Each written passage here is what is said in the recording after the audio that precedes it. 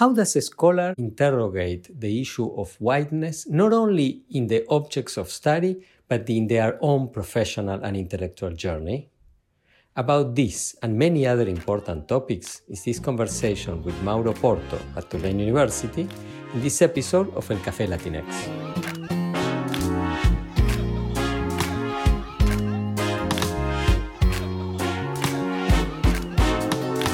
What is the experience of being a Latinx or Latin American scholar in the field of communication and media studies?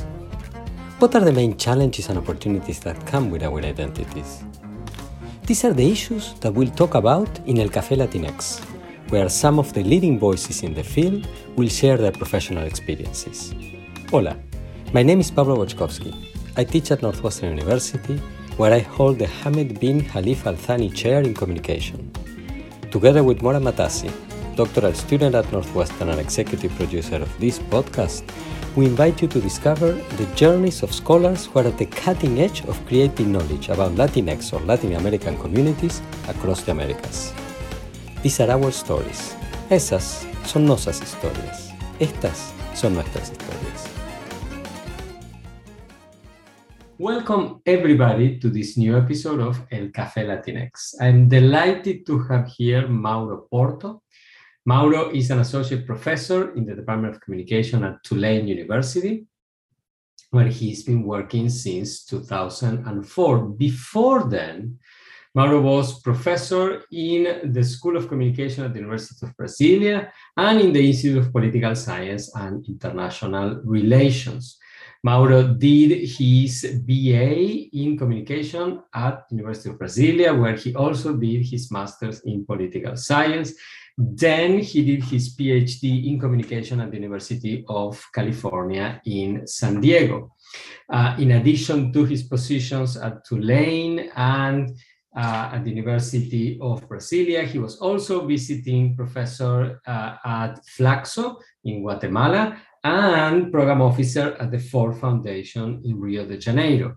Mauro is the author of two books, the most recently published Media Power and Democratization in Brazil, TV Globo and the Dilemmas of Political Accountability.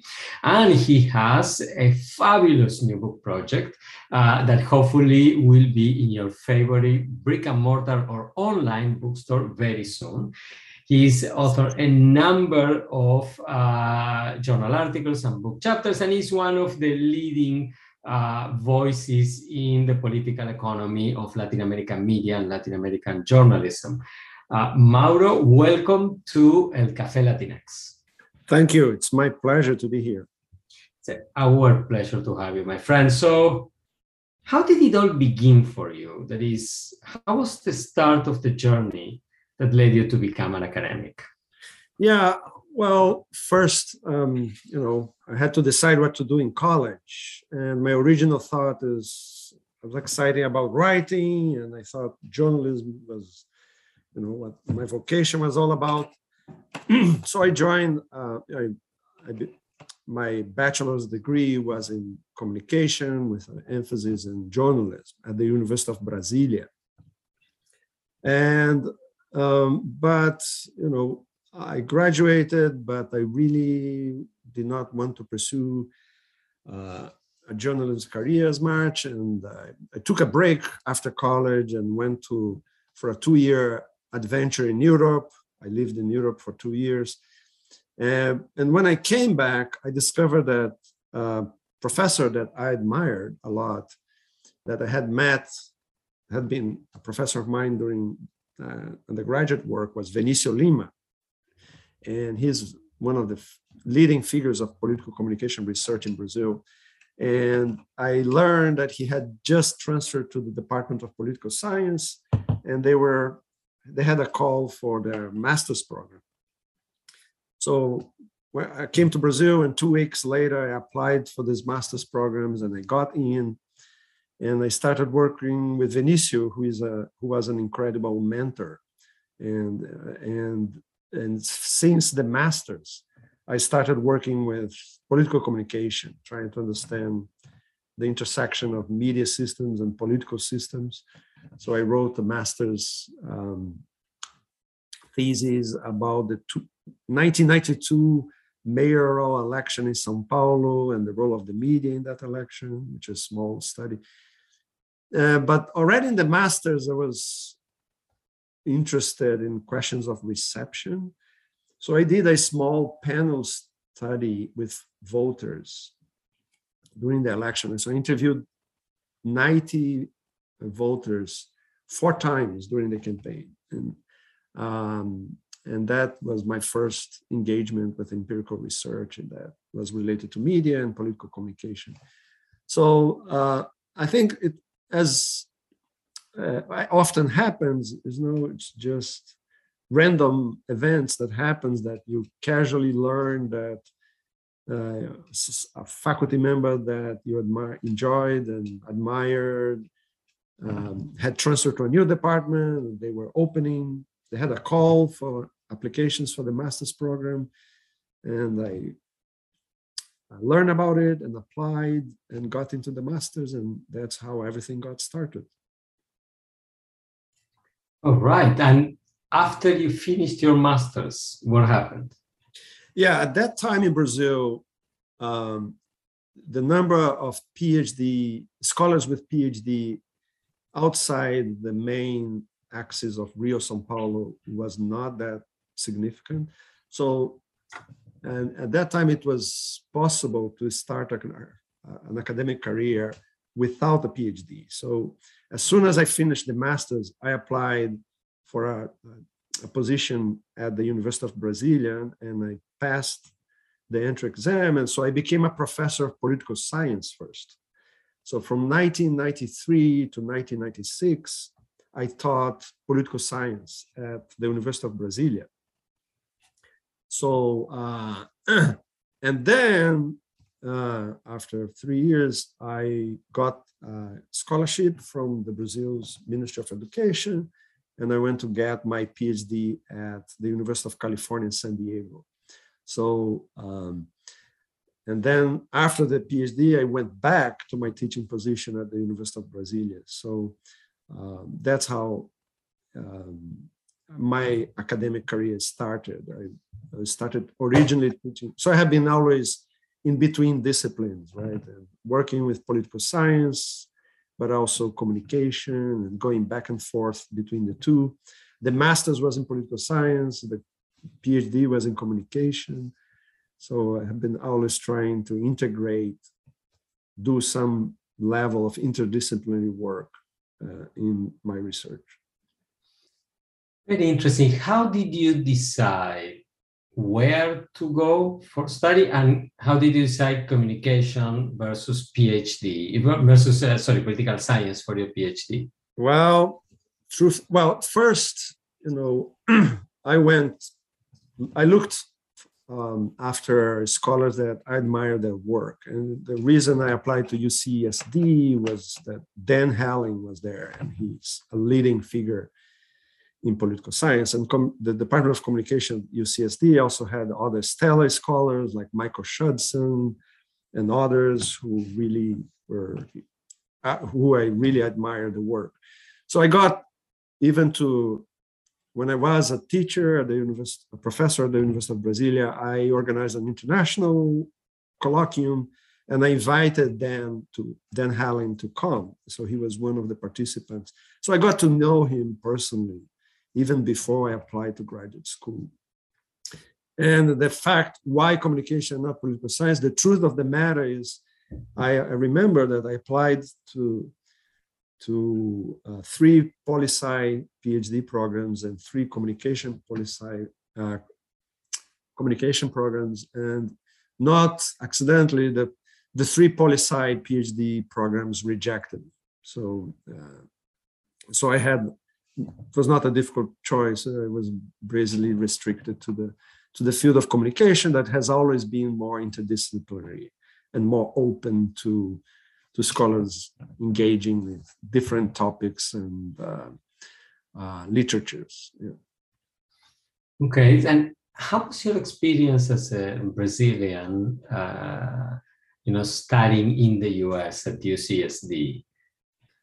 Wow, it was absolutely exciting to be able to devote yourself to study and research. I had a good scholarship from the Brazilian government that allowed me to sustain myself. And of course, all these full PhD scholarships are under threat nowadays. There is a huge cut in the budget of the Ministry of Education and for research, which is really regrettable because, of course, that enabled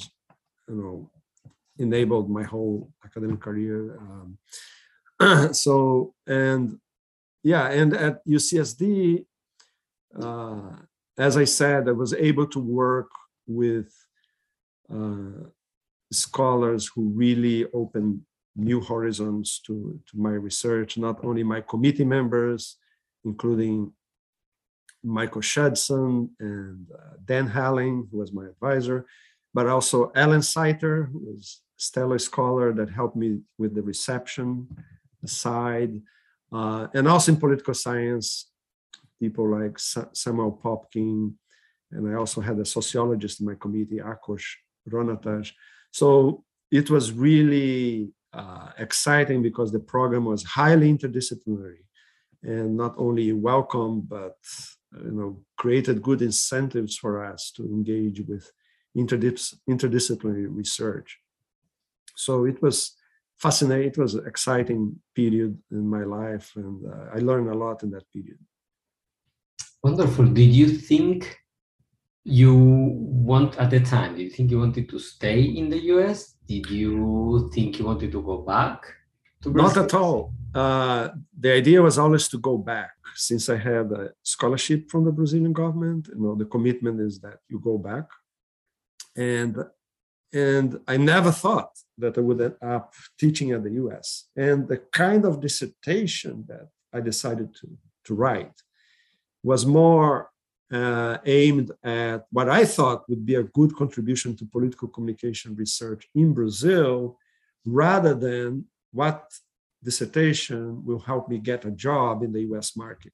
So what I did in the PhD dissertation was a reception study of television that combined both the more quantitative social science methods and approaches, because I did controlled experiments with news, but also the more qualitative side of focus groups and ethnographic work with audiences. So I did both, a controlled experiment with news, but also focus groups with telenovela viewers. And I thought, well, at that time, there weren't as many studies of reception of media in Brazil, especially in the fields of political communication, political science. So I thought that would be a more important contribution to Brazilian scholarship rather than engage in other types of research. So the whole dissertation was not really designed to appeal to an international job market. And that's so much the case that I translated the dissertation to Portuguese and published it as a book in Brazil, because I thought that's where its intellectual intervention would be more significant. And then going back to Brazil after a PhD in the States, you went back to your same university to teach. Yes. But how was that experience of going back after 5 years in the US with a different, training? Yeah, it was exciting because you come back from the PhD full of energy and excitement. And one of the things we did at the University of Brasilia, it was to create the PhD in communication. So as I was a member of we had 3 graduate coordinators in the department, and myself, Denilson Lopes, and Giona Moura. So we proposed the PhD program, got it accepted. So those were very exciting times in terms of a young scholar. And we also created an interdisciplinary research group on political communication. Not created. We restarted the research group that had been created by Vinicio Lima, the Center for Studies of Media and Politics. So this was from 2001 to 2004, this was a very exciting period, and the University of Brasilia had very interesting and engaging students. So both my undergraduate courses and my graduate courses were very dynamic and interesting. So it was a quite exciting period too. It was full of energy, and we're creating a new PhD, and we reorganized the research center. So yeah, it was also exciting to be back. Did you remain sort of in regular connection with the international academic community during that period, or did you focus mostly on home country, on Brazil? No, I remain in contact, especially because, again, at the time, the Brazilian government provided good funding for international conferences, for example. So I kept attending the main professional conferences like the ICA, the International Communication Association Conference. I went to a few meetings of LASA, the Latin American Studies Association.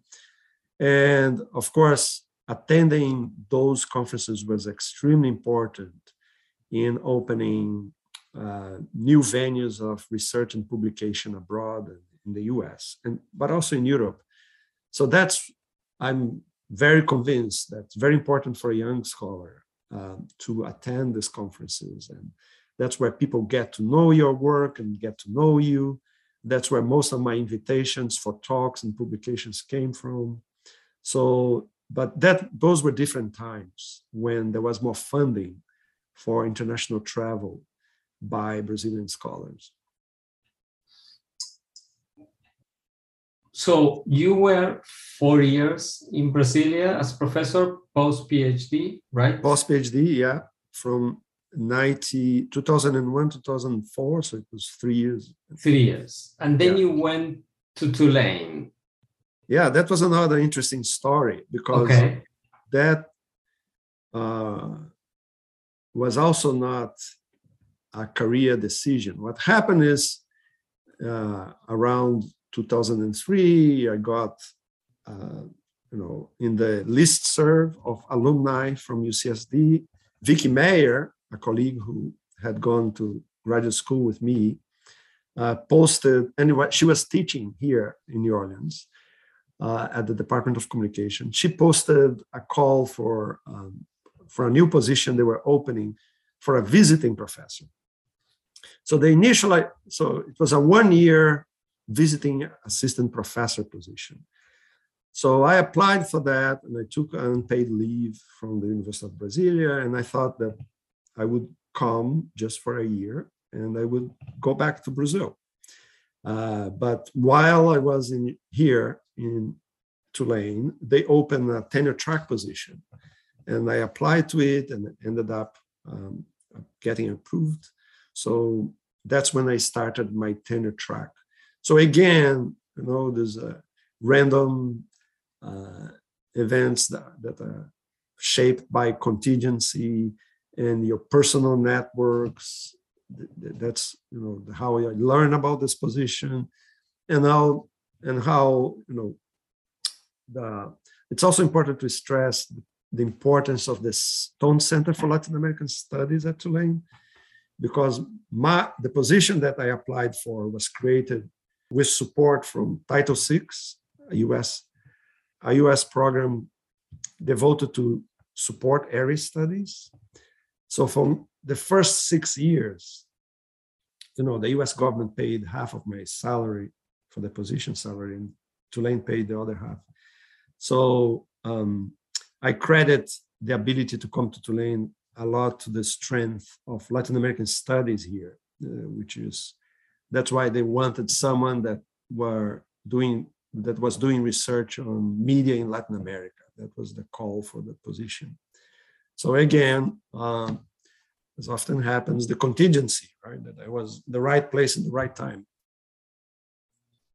Interesting. And how was your experience? How would you compare, teaching in Brasilia and teaching at Tulane? right? Post-PhD, because pre-PhD, one can see that there are other sort of factors that might come into play. But now you have your PhD, you are an established scholar internationally, and now you have full-time position rebuilding a program in Brasilia, go to Tulane. What would you say are the main sort of similarities and differences? Yeah, the academic systems are very different, right? So in Brazil, when you apply for a teaching position in a university, if you pass, you basically get tenure from the start. There is a probation period of 2 years, I think, or 3 years, but basically means if you don't do anything wrong, you are tenured, basically, right? And of course, in the US was radically different. I was starting a tenure track position, which, as everybody knows, is very stressful. And so the teaching at the University of Brasilia was different because it was right after the PhD. And as I said, there was a group of young professors there that were very excited, and we were able to create the PhD program. But, coming to the US and then starting a tenure track position, you are under a very different set of pressures, right? So your teaching has to be combined with a strong research record and service. So those were quite, after I came to Tulane, of course, I went through those usual 6 years first 5 years of stressful publishing and research work and teaching aimed at passing the tenure review. And but again, what made all that easier and more pleasurable was the fact that Tulane is such a fantastic place in terms of scholars doing the kind of work that I do. There are a lot of people doing exciting work on Brazil at Tulane, and also a huge community of Latin American studies scholars. So that in itself was remarkable. And that allowed me, for example, with funding from the Stone Center, I organized a major international seminar at Tulane, and I brought all the scholars, not all, but a lot of scholars that I admire their work to Tulane. So yeah, it was a very difficult, intense period, but at the same time rewarding because of all this community of scholars that. And of course, it's New Orleans. New Orleans is a special place.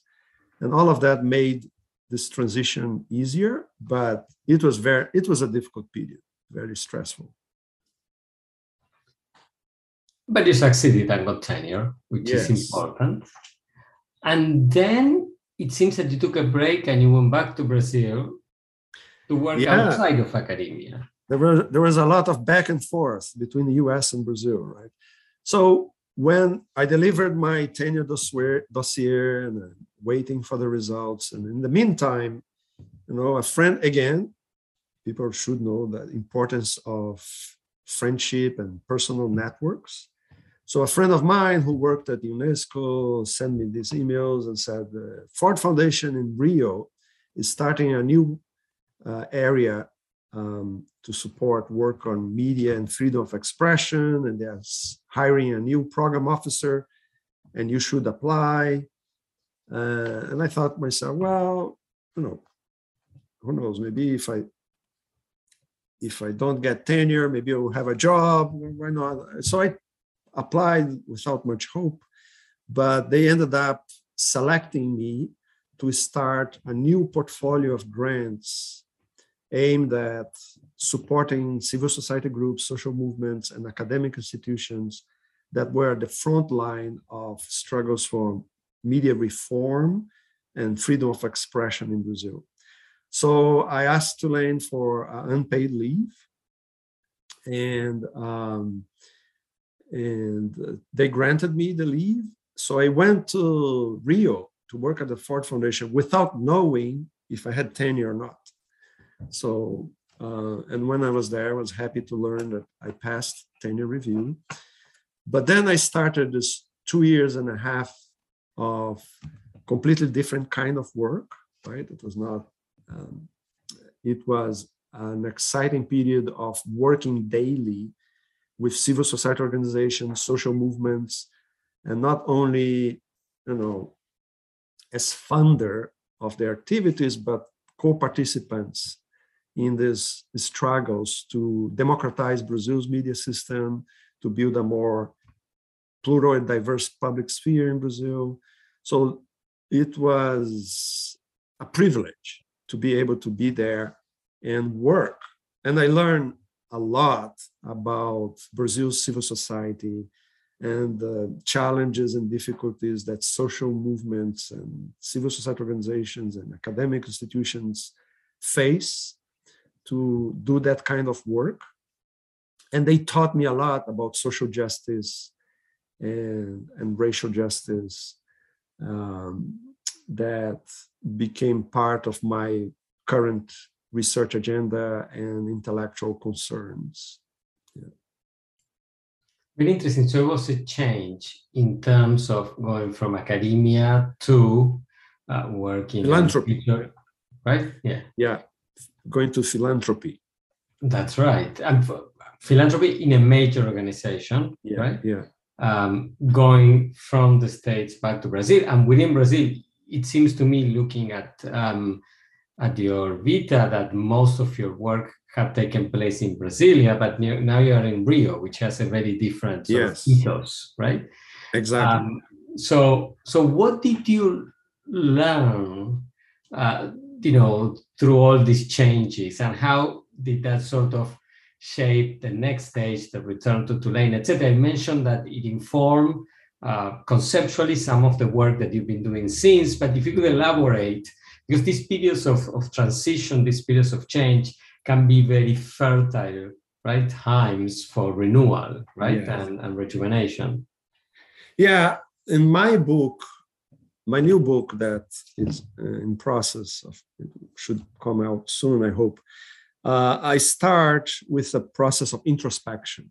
I look at my life trajectory and try to understand why I was unable to predict the kind of democratic decay and the rise of the far right in Brazil, and why, not only scholars were unable to predict, but were hardly being successful in explaining how Brazil, who looked so promising in the early 2000s in terms of declining poverty rates, declining inequality, democratic consolidation, not only in the period of the PT, but even in the period of Cardoso from the Social Democratic Party, right? There was a period of stability. How could that all fall apart? And in my new book, an introduction, in this introspection, I say, well, my position as a white middle-class subject in a very hierarchical society could have helped me understand the nature of the conservative revolt and predict some of its elements. And the question was why I failed, right? And that has to do with, this key category that for me is very central in the current work, which is this notion of interrogating whiteness, right? So, and I tell some episodes during my work at the Ford Foundation that would end up later on uncovering to me the centrality of white identity in Brazilian politics. So I tell, for example, there was a meeting of grantees that were working on issues of racial justice in Brazil. And the goal of the meeting was to discuss what are the new, where should organizations of racial justice and the foundation prioritize their work? What were the emerging areas? So members of the Black movement, talked about the key issue of the genocide of young Black men in Brazil by the police. This was one of the topics. But then Marcelo Paixão, who was an economist at the Federal University of Rio, and now he's at UT Austin. At the time he was as an economist, he made an intervention saying that the Black movement and the foundation needed to be ready to the huge backlash that would soon emerge about the ascension of Blacks in Brazil, both economic, with the declining poverty and inequality rates, but also the rise of racial conscious policies like affirmative action. And that took the room quite by surprise. And what I write in the book is that I failed to fully grasp the nature of that alert. I did not think that there would be such a significant backlash. And part of the reasons why was that I was not interrogating the nature of white identity and middle class status in Brazil. And that became very clear, in the historical process that followed. So I started looking back and saying, well, the reason why I'm here as a professor in the US, enjoying this privilege, is that my family achieved middle-class status by taking the opportunity of, using social closure mechanisms that are central to define whiteness and middle-class identity in Brazil. One is my parents were able to put me through private education that allowed me to enter a public university, which is a very unfair and system that affirmative action tried to break, right? And also, I looked at the centrality of domestic workers in Brazil. Brazil is by far the country that has more women working as servants. There are more than 6 million women. So in almost every middle-class household, including every family of university professors, there is a maid working, mostly Black women. And so the middle class can rely on the cheap labor of domestic workers to ensure its level of status and living standards. So I started interrogating all that, and I started to understand that not only affirmative action, but the constitutional amendment that gave rights to domestic workers was another huge source of resentment in Brazil, in the white middle class. So, in other words, if I had looked back at my own life trajectory, I could have understood the centrality of this stratified system of education in my social ascension. I could have understood the role and place of domestic workers in white privilege. However, the power of whiteness is exactly that. It's invisible, right? You don't often realize how these systems of privilege work. So the work at the Ford Foundation and interacting with leading figures of the Black movement, of activists in the front lines of social justice struggles, really opened my eyes to a series of questions and issues that I had never interrogated in my research. Yeah. That's super interesting. And then after 2.5 years, you went back to Tulane. Yes. How was that decision, number one? Number two, how was the intellectual and personal, shall we say, transformation that you experienced while doing the work at the Ford Foundation shape this, shall we call, second stage at Tulane, right?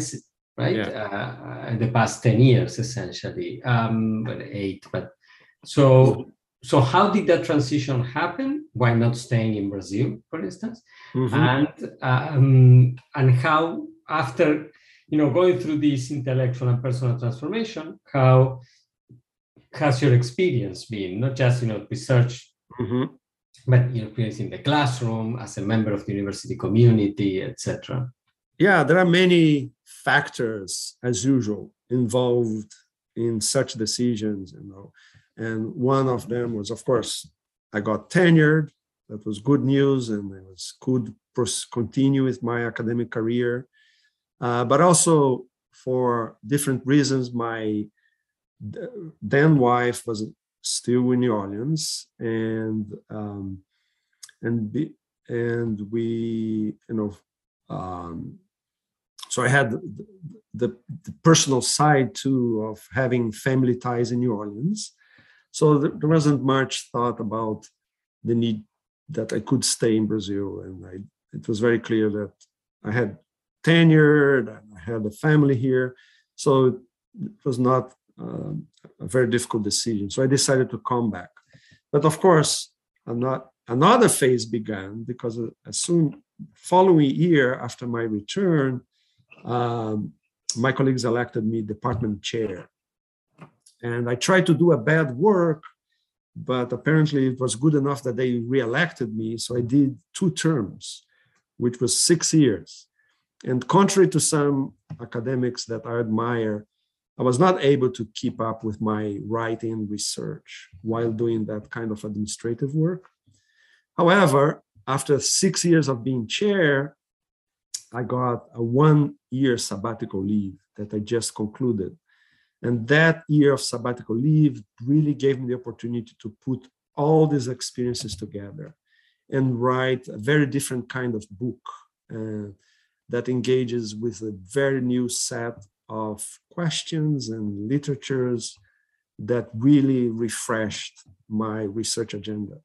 So I credit all these experiences professionally and personally as building blocks to the kind of research I'm doing now. Very inspiring. How was being department chair? What did you learn that you might want to share? I don't know if my colleagues would like to hear that, but yeah, it's quite challenging because, I remember when I came to Tulane, we had a wonderful colleague that was chair at the time, Jim Macking. Unfortunately, he has passed away already. But when he learned that I was going to be chair, he said, "Oh, the first thing you need to buy is some paper towels." I said, "What, paper towels? You get some crying colleagues in your office. There is the drama of interpersonal relations and conflict in academia that you don't know about." So he was funny, but also he was alerting me that there is a whole side of family therapy that the chair is supposed to engage with that people don't know about, and there is, and I guess my colleagues appreciated my ability to negotiate, to navigate conflict and disagreement, and trying to build a middle ground. And I was not as successful maybe administratively in running some stuff, but apparently I did a good enough job that they insisted that I should do a second term. Okay. And what's next for you, Mauro? Good question. Well, right now I'm very excited about finishing the revisions of the book. And the debate that took place today in our seminar, in our colloquium, in the series, really continued to push me in the direction of maybe bringing these ideas to a more global context and maybe doing more comparative work, and including the US. So I have been thinking in the last few years about comparisons between the rise of the far right in Brazil and the US, which is completely different processes. However, I did teach a course at Tulane in the honors seminar about inequality and polarization in the US. I give a talk in Portugal about the 2016 election in the US and the rise of Trump. But there's also the opportunity to do comparisons with, today there was a question about India and affirmative action in India. So there is not so much potential there to try to apply these ideas in other contexts and really engage with comparative work. So that's, I think, will be coming next. Right. And then, if you had magical powers and you could be granted one wish about what you'd like to change in the field of communication and media studies, after this very rich and non-linear trajectory of yours, right? Yeah. From Brazil to the US, Brazil back to the US, as a scholar, as a program officer, as a department chair, what would you wish for that you could change? To the discipline of communication globally? Yes. Which is a very wide discipline, right? But I wish, the research in communication would be less ethnocentric, right? And let me explain that. I was always troubled by how someone doing work in the US is doing work on communication. But if you're doing work on Brazil or another context, then you're doing comparative work, right? Or you're dealing, you are doing work that's specialized and maybe not as useful to the discipline as someone doing work about the same processes in the US or in Europe, right? So one thing is I would wish that a lot of the discipline was not as dismissive about the heuristic value of research in other contexts to their disciplines, right? And scholars who do work in Latin America or in the global South are always seen as offering contributions that are less valuable for the discipline than people doing work in the Netherlands or Canada or the US. So I remember submitting articles to journals and the reviewers would say, wow, you should explain better why this study about TV Globo in Brazil is useful to scholars doing general communication work. Well, you wouldn't get that review if you were writing about Fox News in the US, right? So that would be one wish. The other one is, although there are more positive advancements in the US than in Brazil in communication studies, is that scholars could interrogate more the pervasiveness of whiteness in Brazilian academia. So this is starting. But when you look, for example, to write this book, I had to review literature, for example, about domestic workers and media, right? And I discovered that is very little done. And what's done is mostly by young female scholars who are really, opening new perspectives in the discipline that nobody else is doing. So the question is why my white male colleagues have been doing research for decades, have never looked at institutions that are so central to Brazil's stratification system and political cleavages, like this impressive reliance on domestic workers, right? Well, that has to do with the fact that not only most communication scholars are white, and if you look carefully, most of the great majority of them rely on the labor of these mostly Black women in their houses, right? So I wish, the discipline, especially in Brazil, would have paid more attention to these institutional forms of inequalities that are very pervasive, but at the same time invisible. All right. Thank you very much, Mauro, for sharing your absolutely fascinating journey with us. Thank you to our listeners for staying with us to the end. And I invite everybody to join us for this next episode of El Café Latinx. Thank you very much. It was a pleasure to engage in this conversation.